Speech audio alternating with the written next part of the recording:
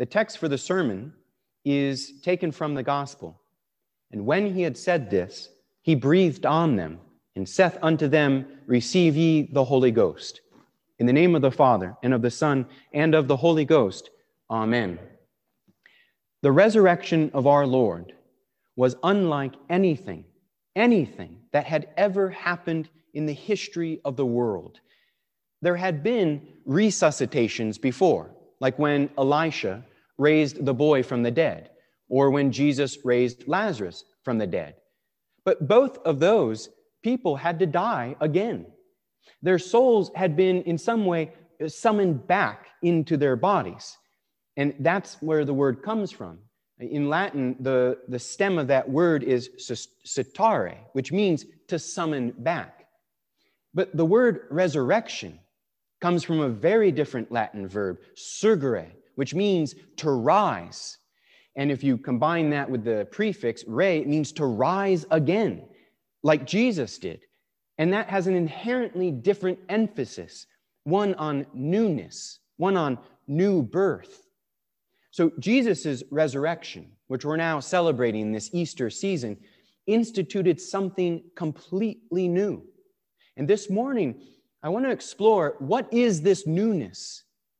And I would say that it's a new reality, really, in which we have a new hope. And I use that term reality because the resurrection of Jesus Christ transforms our temporal reality, since he instituted new rules such as eternal life or such as the sacraments.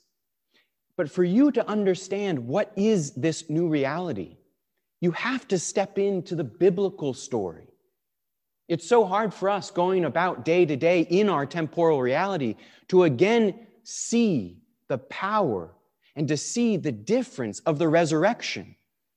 And so to enter into this biblical story, into the biblical narrative, I want to tell you the story again by looking at another word. It's a Greek word. It shows up only 3 times in our Bible. That word is emphusao. And by looking at its 3 appearances, I hope that we will see what this new reality is really about. And then we'll see what is the true meaning of our Lord's resurrection. Emphusao is a compound verb, which means it took 2 Greek words and slammed them together to make a new word. And the root of it, which is phusao, means to puff or to blow. It was used in the implied sense then, as in to germinate something, to blow life into it, to even grow or produce. And you see it used literally in Greek text, but also figuratively. So in the sense of blowing life into something. And that's that prefix, em, it just means into. Now, the first time it's used in the Bible, I think you can probably guess this, is in Genesis. And the Lord God formed man of the dust of the ground and breathed into his nostrils the breath of life. And man became a living soul. This breath of life, God breathing life into, emphusao, is something special when you compare it to all other creations. For only in man did God breathe life.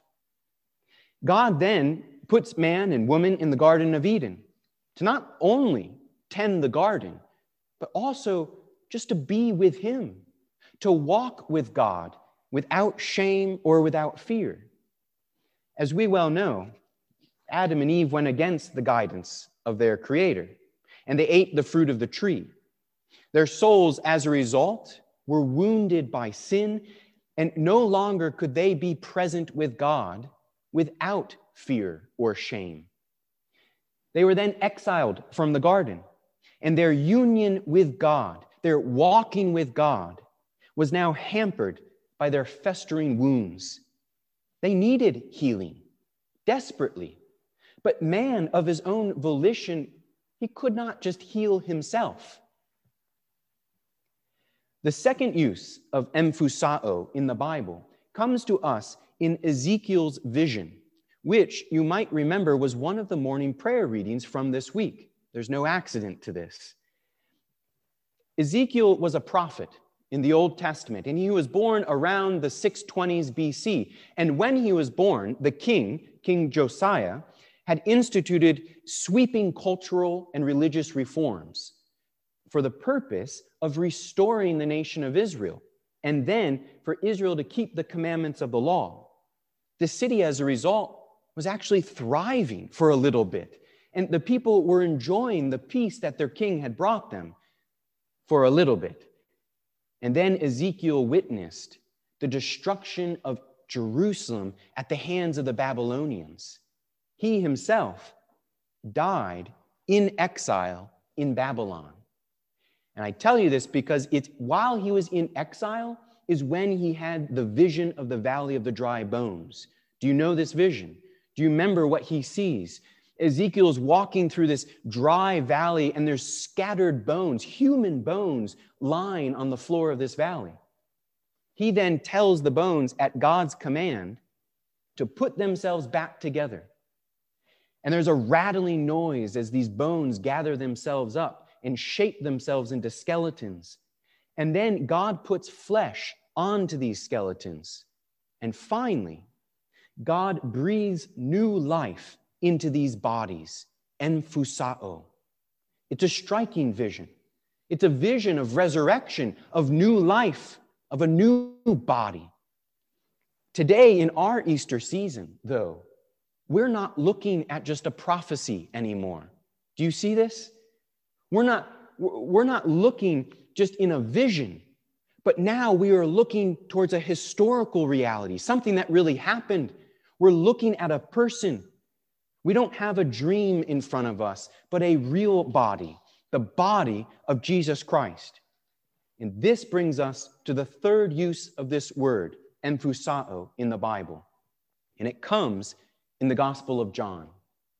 In our gospel reading today, we find the apostles back in the upper room, the same room probably where Jesus had washed their feet and then celebrated his last Seder meal with them. And John tells us, to no surprise, that the apostles are afraid. They're terrified. But think, if we're in a biblical metaphor, think about what this brings us back to. Like Adam and Eve after the fall, they're now hiding in fear and shame.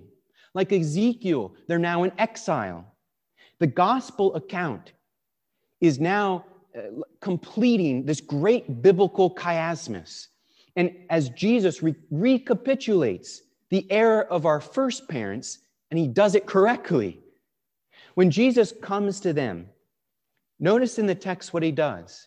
He first offers them peace. That's a fulfillment of what he promised them back in John 14, but it's also a fulfillment of Ezekiel's vision and an answer to Adam and Eve's sin. Peace is the antidote to fear, the very thing that Adam and Eve longed for. They longed for peace. The power of death and shame, on the other hand, had held them in fear. But the presence of the resurrected Jesus brings new life to the apostles. It destroys the power of death and the feeling of shame. After that greeting of peace, then, which actually Jesus has to say twice because I think the apostles are so shocked, then Jesus says this, or John writes, when Jesus had said this, he breathed on them. What word do you think is used there? But emphusao. He breathed on them and saith unto them, receive ye the Holy Ghost.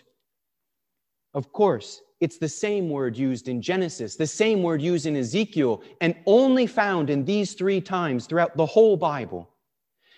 First, we should notice that what this is trying to do, what John is trying to teach you, is that Jesus is God. Only God can breathe new life into his creatures. But second, we should notice that the apostles here are given a new spirit, the Holy Spirit. When Adam and Eve sinned, they could not stand in the presence of God without fear and shame. They needed to get back to God, but they could not as the result of their sin.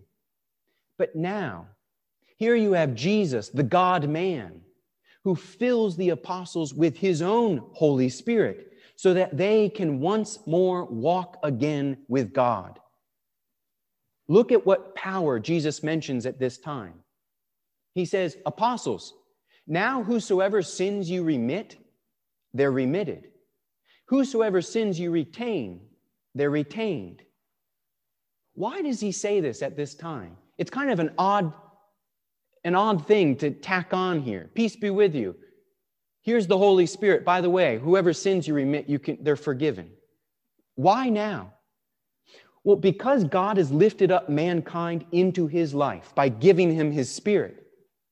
And because Jesus has now reversed the sin of Adam, as a result of that power, the apostles now have power over sin. They have command over sin.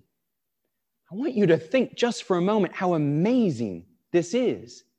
The apostles have power over sin.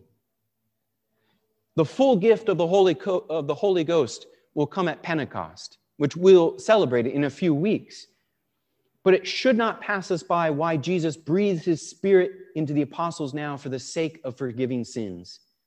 It's exactly what Adam and Eve could not do.